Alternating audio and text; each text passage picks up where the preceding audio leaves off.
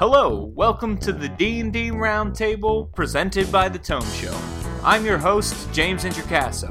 Please use the affiliate links on thetomeshow.com whenever you shop on Amazon or D&D Classics to help support the show. Just go to thetomeshow.com, click on the links in the show notes for this episode or any other, and shop as you normally would. Today, we're talking about the new edition of D&D's Living Rule Set, a live unboxing of the D&D Starter Set, and magic items in organized play. But first, let's meet the panel. With me today at the round table are Joe Listowski. Howdy. Topher Cohen. Hola. And Mike Shea. Hello. Alright guys, and since Mike is new to the roundtable, but certainly not new to anybody who's been listening to the Tome Show, let's go ahead and give the people who are listening our credentials. So, Joe, where are you from? What's your background? Right now, it's like an off-white wall that I have been playing D&D since '92 or so. I run the D&D Encounters program for my local gaming store in Western Massachusetts, Modern Myths. When new D&D products start coming out, I will again do post reviews of those online at modern-myths.com.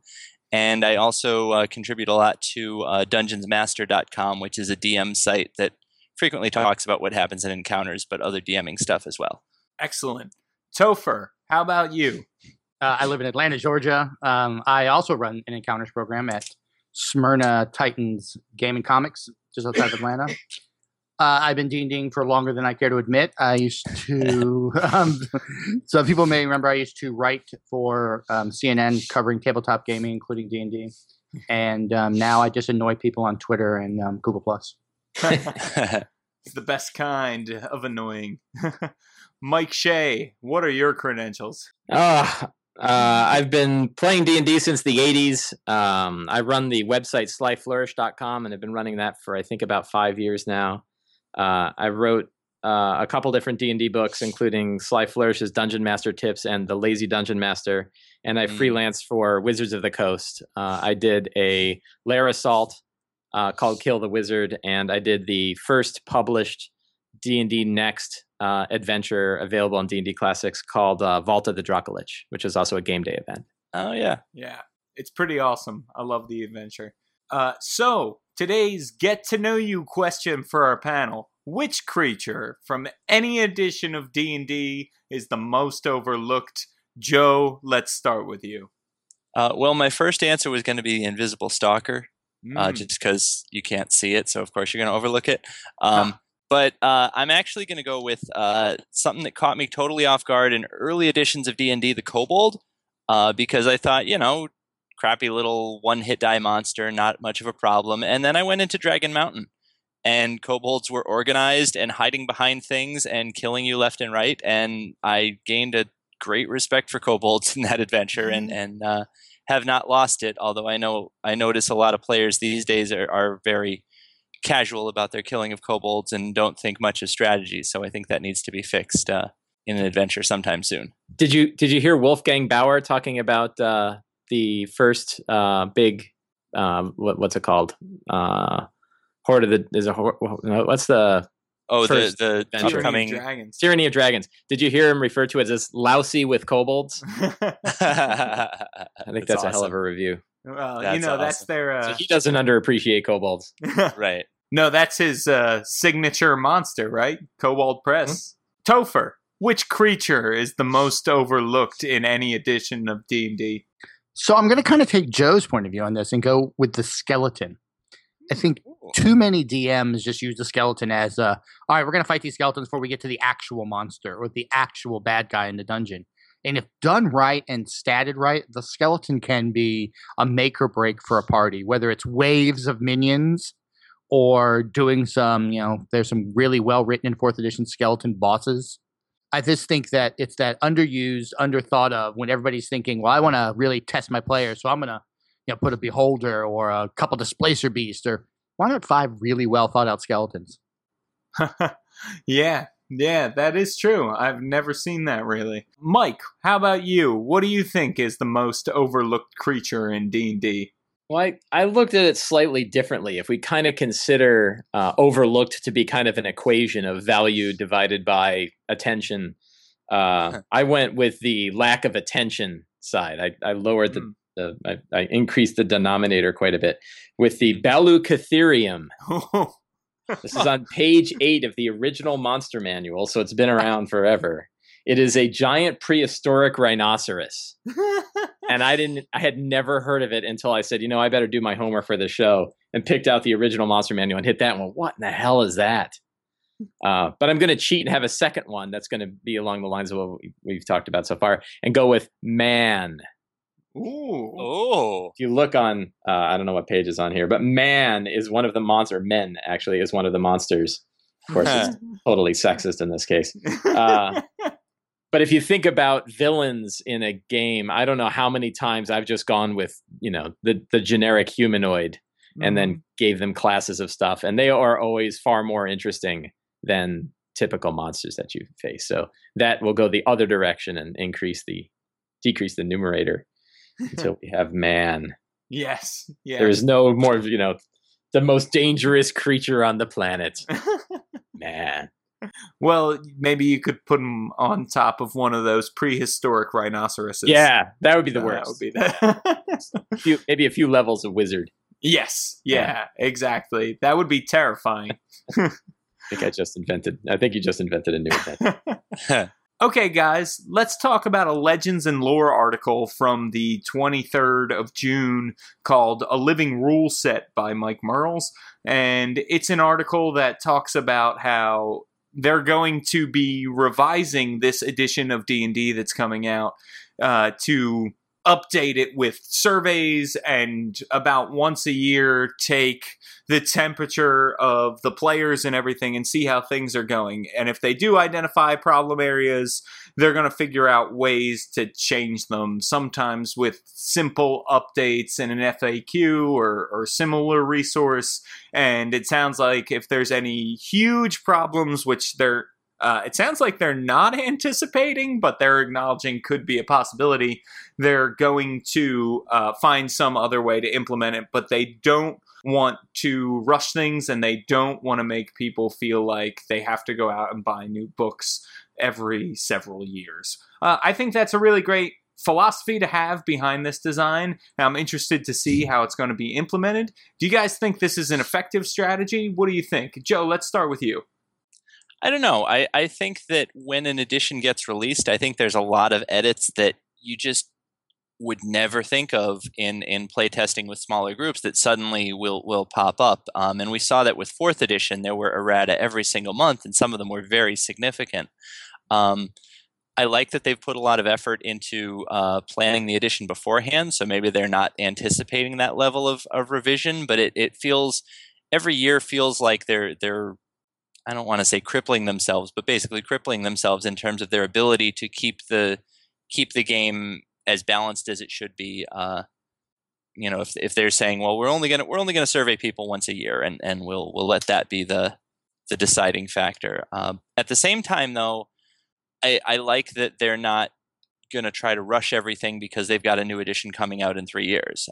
They do say later on in the article, we see 5th edition as the game we want to stick with for the long haul.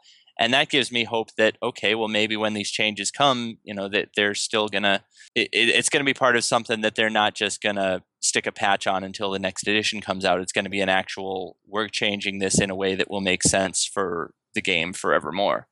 Sure, and I think the modules that are going to be included heavily as a part of this edition also make modifying the game a little easier, perhaps bringing out new modules and that sort of thing instead of entire rules rewrites are going to be effective for them as well. Mike, what are your thoughts on this article and what it means for D&D? It's interesting. I mean, when we look at 4th edition and we look at 5th edition and compare the two, they're very, very different games. And I think that, he hits on something and he almost touches on a sensitivity, I think, for a lot of 4E people, which is the incredible amounts of errata that happened with 4th edition. I mean, 4th edition had 75 classes, over 3,000 feats, and over 8,000 powers. And that was where a lot of the errata came in, is that it only took a few of those to go unbalanced, and they had to go in and change it. And I'm not feeling that same kind of overall, direction towards crunchiness with 5th edition that we saw with 4th. So that could actually help. Mm-hmm. But still, there's some interesting bits in here. Like, one of the things he says in here, and I don't know if I'm grabbing onto like 2 words and turning it into a big deal, but he makes it sound like they're going to be reprinting these books with updated rules over the years. And that's something they never did with 4th edition. Like, there was never a new player's handbook or a new monster manual that updated the monster math. And it would have been nice. I mean, one could argue that the Monster Vault was sort of that, but it was really a different book. Yeah. Right. So it'll be, I don't know. I mean, I'm very interested to see. I also think that there's a very big online component to this one with the D&D basic, the D&D basic release, and my guess is that we're going to see more digital products as well. And those are obviously a lot easier to update and just kind of send a link saying, "Hey, we updated it. Go download it again." Yeah. So we'll see. I mean, I mean, of course, I want them to update it, and I'm glad that 5th edition is leaning much more towards more abstract fluffiness than the pure kind of tabletop mechanics that 4E had, because those tabletop mechanics are where you have to have lots of mechanical updates regularly, and I'm hoping we won't see that same level of in this. Sure, I agree with all of that too. I think it's with these digital tools and digital products we're going to see, it might be really easy to start downloading errata and new versions of the books and stuff. Drive-through RPG makes that really easy, and Wizards has already done that with some of the Dead and Fae kind of stuff. They've re-released things when their their color grading was wrong and that sort of thing. And that's proven to be really helpful. It is a question though of, so if that's going to make things easier for people who buy digital properties, will it be harder for people who are buying books at their local friendly game store, and will that be harder on the game stores or easier? I don't know. Mentioning what it does to the game stores though, if they're like, if they print the first edition of the book and then they decide to include all this errata and print the second edition, what happens to those first editions? And that'll be an interesting sort of business reality for a lot of gaming stores. If they're like, okay, everybody's going to buy this $50 book, so we'll shell out our money to get, 20 of them in stock. And then if a new edition of that book comes out too soon, then that will sort of screw over gaming stores. So I like that. I know earlier I said I didn't like that they were taking their time, but from a business standpoint, I think it's better for the gaming stores that a new edition of the book isn't going to come out right away or every time there's changes. Yeah. And we're also hanging on, like I said, kind of 3 words. He says, we can update future printings. So we can, they could do lots of things. They may not, Right. So that might be, more there's a lot of other people who have more to say than even Mike Mearls on this. Yeah, absolutely. And one of those people is Topher Cohen. So, nice transition. Yeah, what do you have to say about this, Topher? Wow. So I think from what I took, my big takeaway from this is it seems like in their perfect world, this is the last version of Dungeons and Dragons base rule set they ever create. And that going forward, it's just either modules or errata. Hence, they're not calling it a number. It's just called D&D. They're giving us lots of clues that in their perfect world, now, will that happen that way or will that ever be that way? Who knows, right? Probably not. But in their perfect world, that when they put this out, that they really want this to be a living rule set that from going forward, there's no, and we're releasing the 6th edition of Dungeons and Dragons coming in 2012 or whenever, right? I think that was my big takeaway of what their hope is. I think the other side of this is that if they're going to do the errata this way, I really want them to give us, like other publishers do, the ability to buy that hard copy, go into my local friendly gaming store, pay my $50, get my hard copy of the player's handbook or the DMG or the monster manual, and then give me a code or give me some way to also acquire the PDF without me having to pay full price again. I'm willing to pay a couple bucks, but not pay full price again. And then when the errata comes out, really do the bulk of the errata in the PDFs, and then kind of make that decision that after this percentage of errata has come out, that triggers a new printing of the hardbound. And then my other question for you guys is, how much errata has to happen before it's no longer 5th edition, when it's 5.1 or 5.2 or 5.1.1.78 or whatever, right? I mean, are we getting into software here? That's an interesting question. Well, especially with the whole module thing, because if they do a lot of errata to the spell points module, that makes using spell points in D&D very different than they originally said using spell points in D&D is. But that may have no effect on all of the players that are using Vancian casting. So if it's errata to a particular module that a certain population may or may not be using, it will change the game for some people, but not for others. And so that's an interesting thing to consider, I think, as they look at this. They talk about that a little bit, where they say, if everyone says this class is not very fun and nobody's using that class, then we might want to change it. But if they say it's got its problems, but people are still using it, then we've got to look at it in this other way. So it looks like they're going to pay attention to what are the options of the game that are used, in addition to what are the options of the game that might be unbalanced. Right, and let's take it to the next step of people who, for organized play. That are we going to now have to make sure that the people who are rolling up the characters are using the correct, errated version on top of errated version? I mean, it was almost, if you have been doing the playtest for Next, there was that period of time where I felt like we were getting updates every, 2 or 3 times a week. And so, when you sat down to play, you had to go, all right, who's playing what and what version? I mean, I hope it's not that way, but there's that possibility that it makes organized play that much more of a nightmare. Sure, but it sounds like their intent is to do this annually, which hopefully wouldn't have that playtest update feel of every other week getting new packets and new information and that sort of thing. I think it's more like this happens once a year and we compile all the data and then we give you a report. So hopefully it wouldn't be, bam, here's a new book 3 months after the first player's handbook has come out. I think it's going to be slower than that. And it does seem like, especially with the release of the core rulebooks, having a few months in between each, they are trying very hard to take their time and make things like as perfect as possible, which hopefully, they come out and everything looks good. So I'm got my fingers crossed. So hold on, you brought up a good point there. They're talking about once a year. So are we talking 18 months from the launch of the Player's Handbook for us seeing our first errata from them based around the community survey? Yeah, that's what it sounds like to me. I don't know. Do you guys think any differently? I mean, I think you might see parts of it within the year in the digital versions. Yeah, exactly. Yeah. And it sounds like they're going to try to minimize the reprints if they can. It sounds like they're more going to say, hey, here's a new rules module to replace this rule that a bunch of people didn't like, but some people are still using. I think it'll probably be more along those lines. I can't imagine that it's going to be a new printing of the Player's Handbook every 18 months. That would be crazy. Well, and they could also, they've also, at least in the first year, built in a little fail-safe where if Player's Handbook comes out in August and it turns out that this one particular rule is really, being overused or used the wrong way or whatever it is, then when the DMG comes out in like November, several months later, they might have a chance to throw in a little, hey, if you find such and such a rule is being overused, some DMs may choose to do this. And that'll be their way of like fixing it without actually having to do an errata or a reprint of the PHB.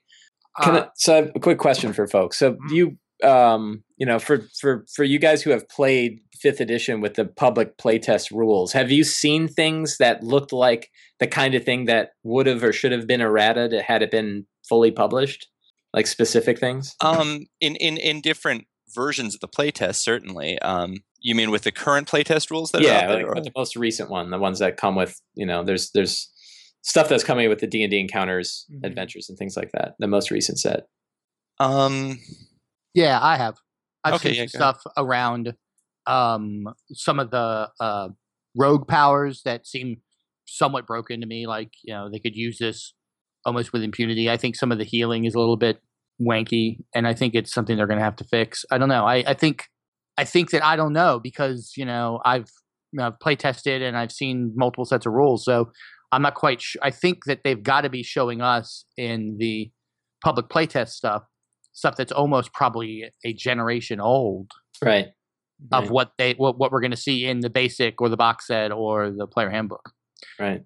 I think the key here is we got to remember this is that we must all feel really good about what we're going to get in the player handbook and what we're going to get in basic because we're nitpicking their survey style, basically. So this is true. So we must feel like, hey, they kind of got it right this time from what we can tell. Yeah, that's what I couldn't think of anything off the top of my head, Mike, that I would seriously errata. So. Yeah, so it's interesting. In talking to some of the designers of 4E, one of the things that was pretty clear is that they had different groups working on different parts of the game simultaneously that were all released at the same time with hardly any playtesting and no public playtest. Mm-hmm. And it would be like the guys working on spells would scale the spell one way, and then the person working on monsters would do something completely different, and then they put the two together, and it was like, oh my god, this is way off, wow. the boundaries. Yeah, so I actually found out specifically about a power in 4E. What was it called? It's a big cleric blast, and it went from blast 8 to blast. It got errated from it was a blast 8, and it basically just wiped out entire rooms full of minions. And it was based on early design documents. Mm-hmm. And then, later on they said, yeah, that's way too powerful. It should be this other way, but it had already been published by that point. Yeah, Turn Undead was that way too, because it kept getting bigger and bigger, and then you could just apply it to other creatures depending on what holy symbol you had. Right. Solar Flare or something was the one I was thinking of. We always called it Solar Nerf because it got nerfed. But what's interesting about that is if you think about 4E and how mechanic heavy it was, and the fact that it had no public playtest. And then you look at this one, which is many of the mechanics, like spells, are really still the bulk of what is going to fill up the player's handbook. Mm-hmm. And the spells are all like essentially the same spells we saw in first and second edition. And they're very mechanic light when you read them. So we have a mechanic light system that had a 2-year playtest compared to a mechanic heavy system that had hardly any playtesting. I think we're going to see a significant difference in the amount of errata that even should be published. Right. Yeah. That's my hope. That's what I'm hoping on. Exactly. And I hope they don't rush the release of any future products too. I'd much rather have something that's solid, complete, and finished, and I wait a little bit for it than something every month, Yeah. That actually brings me to the live unboxing of the D&D starter set, which is one of the first products that's going to hit the shelves July 3rd, actually, at a lot of flagship game stores, and it'll hit the shelves on July 15th everywhere else. So it's pretty exciting. They did this live unboxing. It had a lot of expected things. One rule book with quick start rules, one adventure, a couple of pre-made characters, some dice, and one blank character sheet. And it was great. And they talked a lot about the spirit of the adventure, how you sort of start off on a railroaded path and then enter this open world, that it's really intended for people who have never played before. There's a lot of advice on DMing. The backgrounds tie directly into the adventure, so it gives your character something to do immediately, gives them a sort of goal. It sounds pretty interesting and not a lot like something they've done recently. I want to hear from you guys, though. What are the highlights? What did you like? What didn't you like about this live unboxing? And Topher, let's start with you. I thought it was great. I mean, I think they showed us what we wanted to see.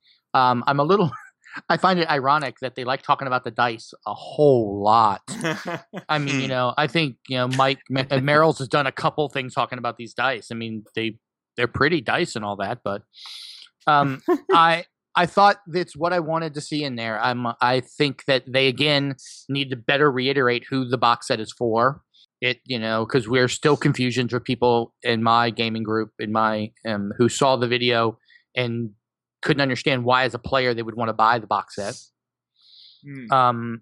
But I think all in all, it's exactly what I want, exactly what it is. I'm going to pick mine up on the 3rd and crack it open. I do wish, I have to say this, I've recently bought a couple different starter box sets. I thought the Pathfinder one was really well done, and both of the Fantasy Flights for their Star Wars game were both really well done.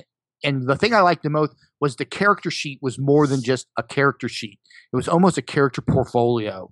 It made you feel like you really kind of knew this character, and it wasn't just some stats on a page. There was a a portrait and the background and that kind of stuff. And I was kind of really hoping that they would go that route and give us a little more of a character portfolio to when if we're talking about new players, kind of show them what can happen with role playing and character creation stuff. That's really nitpicky, and I admit that's really nitpicky. So that kind of should tell you, I think they did a great job. Yeah, I agree. That would be a cool thing to have, but that's probably extra product that they'd have to put in there and drive up the price and et cetera, et cetera. Joe, what do you think?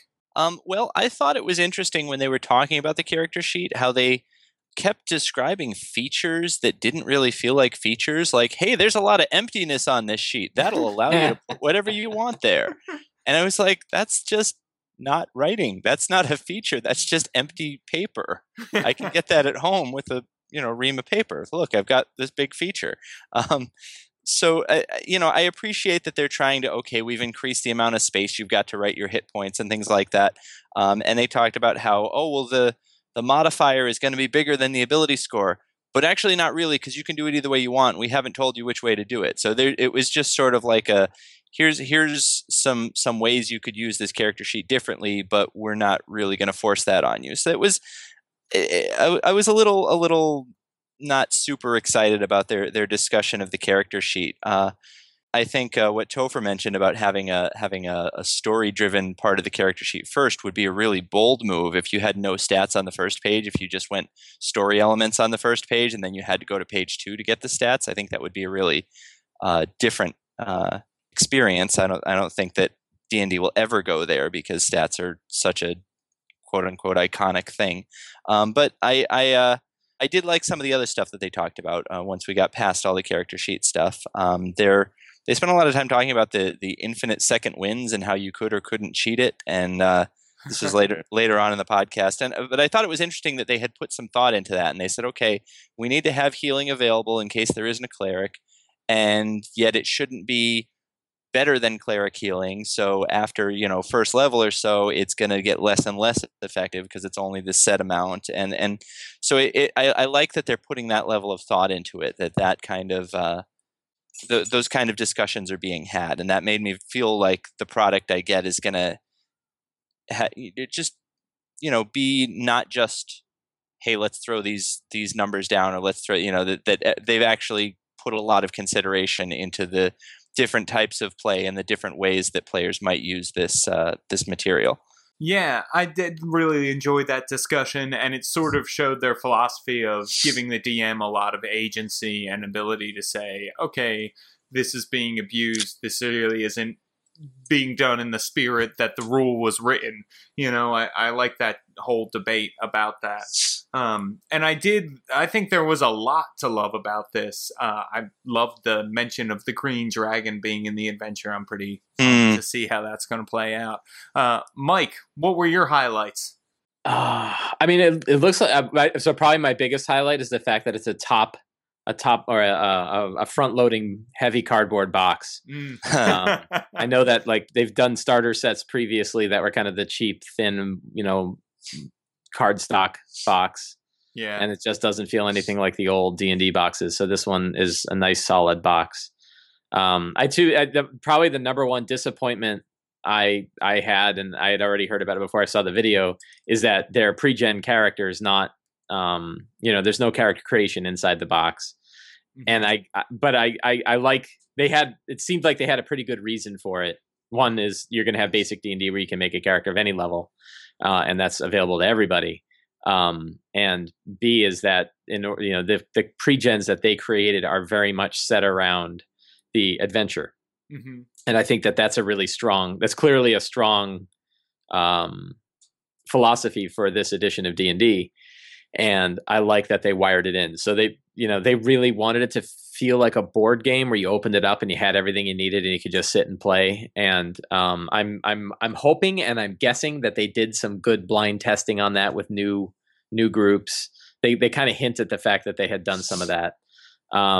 Because that, really when it comes down to it, there's, as far as I can tell, there's only a few on-ramps for RPGs in general. There's a lot of fantastic RPGs out there. but there's not that many that are really going to bring people who have never really played in this hobby in. I'd say Pathfinder is one. Anecdotally, I know people that started with Pathfinder, and but really, I think this is the one that is going to have the biggest name. The Star Wars one certainly is another one that could bring people in, just because of the brand name. So it's very important. I don't think it's the kind of thing that experienced players are going to want to buy. I think they'll be more than happy to just download the basic D&D pack online and then wait for the player's handbook to come out. But I think I pre-ordered 8 copies of it, and I'm still going to go to the FLGS and buy one for myself on the 3rd. And my plan is to hand them out like candy. I'm going to give them to everybody that I've played with who helped me with the play test. I'm going to give a copy to and say either keep it or give it to somebody you think might be interested in it. Yeah, and, nice. Funny you say that. I did the same thing. Yeah, I mean it's it's $13 on Amazon, right? And for me, that's a great way to kind of get somebody potentially interested. I'm going to give one to my niece. My niece started playing D&D with us, and I'm going to give one to her and just say, here, either play it with your friends or give it to somebody you think might like it. And when it's that inexpensive, I mean, when you think about some of the other ones, like the Pathfinder one, I think is pretty expensive. Yeah. And it's got a lot of great stuff in it. It's probably the best starter set I've put my hands on so far. I agree 100%. That thing rocks. Yeah, it's crazy good. But it's expensive, and Pathfinder's still a really tough rules heavy game. So I think it looks really good. Yeah. Can I ask you guys a question? Were any of you guys sitting on pins and needles to find out which magic items might be listed in this set? Because it felt like they were being very devious about which one should we reveal? Oh, we don't want to spoil it. Let's talk. Hey, guess what? The gauntlets of ogre power in there. They give you a strength of 19. Like, was there a collective sigh of excitation or something? I thought it would be something that wasn't in all the playtest packets and everything. I thought we'd get something a little different than gauntlets of ogre power. Zastam's black robe of the Archmagi. Ooh. Right. Yeah. Yeah. But I think it's very interesting that you guys are, first of all, Topher and Mike, you're doing the Lord's work by giving out free copies of the starter set. I think that's awesome. And I want to follow suit and give out the starter set to everybody I know as well. Especially because you come across people who say they want to play, but it sounds too complicated, or they're afraid of the taboo nature of the hobby and they don't want to get into it, And I think this is a great way to get somebody started and make them see it's not that scary. It's fun. And Joe, I'm actually really glad that you brought up magic items, because it sort of brings us to our next topic, which is a D&D Adventurers League article that was published on the 18th of June, which was about magic items in the future of organized play in D&D. And it sounds like what their plan is to keep magic items very special, keep them limited, and really powerful magic items, you're going to have to get these certificates for to prove that you had them. You can trade the certificates with other players up to 3 times. 3 seems like a weird arbitrary number, but maybe one of you has a good reason for why that is that I haven't come up with. So I'm definitely open-minded about it. And it sounds like you can't sell back magic items, all that sort of thing. So magic items, super special, super rare. Sounds like there aren't going to be that many handed out during organized play, sort of to limit the, I guess, cheating. So if you show up with a character, he doesn't have all this, awesome equipment when you go to a con or to encounters or something. But I'm interested to hear what you guys think of this new system. Mike Shea, let's start with you, since, as you mentioned, you wrote an organized play adventure. I'm interested to hear what you think of this system of magic item rewards. Well, I didn't have to worry about any of that because it was a one-shot, and I didn't care if they all lived or died at the end. So I don't know, my experience with organized play is pretty limited. Mm-hmm. So I don't really have too strong a feeling. I like the idea that magic items are not a required element of the math, and that you should feel like you're a fully capable character without one. Oh yeah.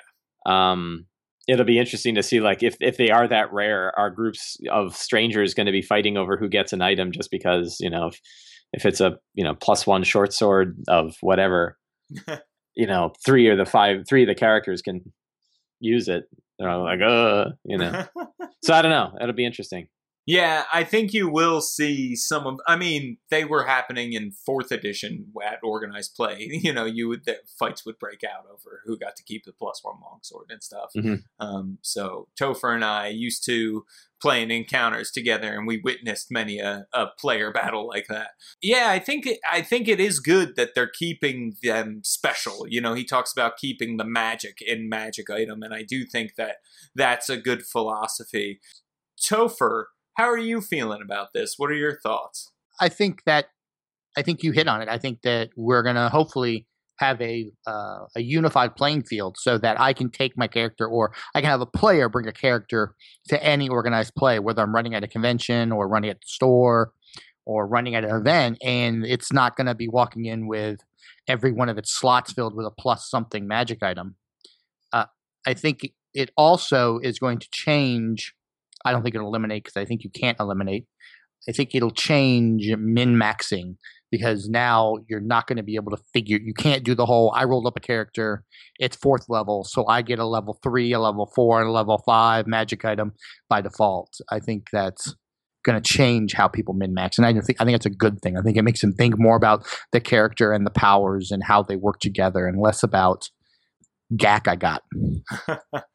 Joe, what are your thoughts? Because I know you feel a little bit differently, like they're maybe being a little too strict here with this certificate program. It's not exactly too strict. It's too much work for the stores that will have to police it, I think. If there's not a lot more work done on the back end in terms of how, items are attached to DDI numbers or what, if there's no easy way for a store to tell if some guy is cheating when he says that he got this certificate, because fake certificates will pop up, or what, if they really want to make this on the level of the Magic tournaments where they've got, people have been through training to adjudicate these rules to make sure that this cheating can't happen. If they really want to bring it to that level, I think there's a lot more work on the back end that has to be done so that stores can access and pull up somebody on their system and say, oh yeah, hey, look, this guy got this, +1 flaming sword at this store over at this time. And so he does have that. He should, or he's already traded it twice. So if he trades it one more, this will be the third. And so that's why I feel like throwing all this in there is just going to make a lot of work for stores, that if a cheater wants to cheat, they're still going to find a way around it, because there's no way the stores will be able to keep track of all of that. Huh, that's very interesting. And I think that's a good perspective, but maybe these are ways to put things in place, roadblocks. Obviously, you can always try to game the system if you need to, but this makes it harder. So, Joe, what do you think about the adventure log sheet, where, if you look at it, there's a place for your DDI, your DCI number, and the adventure, the session, the date, the name, and the DCI number, and all that information. In theory, that could be something that the store would require that you get and that you fill out, and then you could use that as a fact check, I guess. I think so. I worry in the moving store to store. I think that'll work if you've only got one small insular group of people that never leaves your store. But if you get into the thing where you've got people that are coming from other stores, it sounds like they're trying to implement this so that it will allow you to go any table across the world, or the panoply of players of D&D throughout the continents, and still be able to have your magic items proven that you should have these, and then you can go and, almost like Pokemon, you can go and trade your magic item with somebody else that you find that has an equal level magic item that you want, and that sort of it.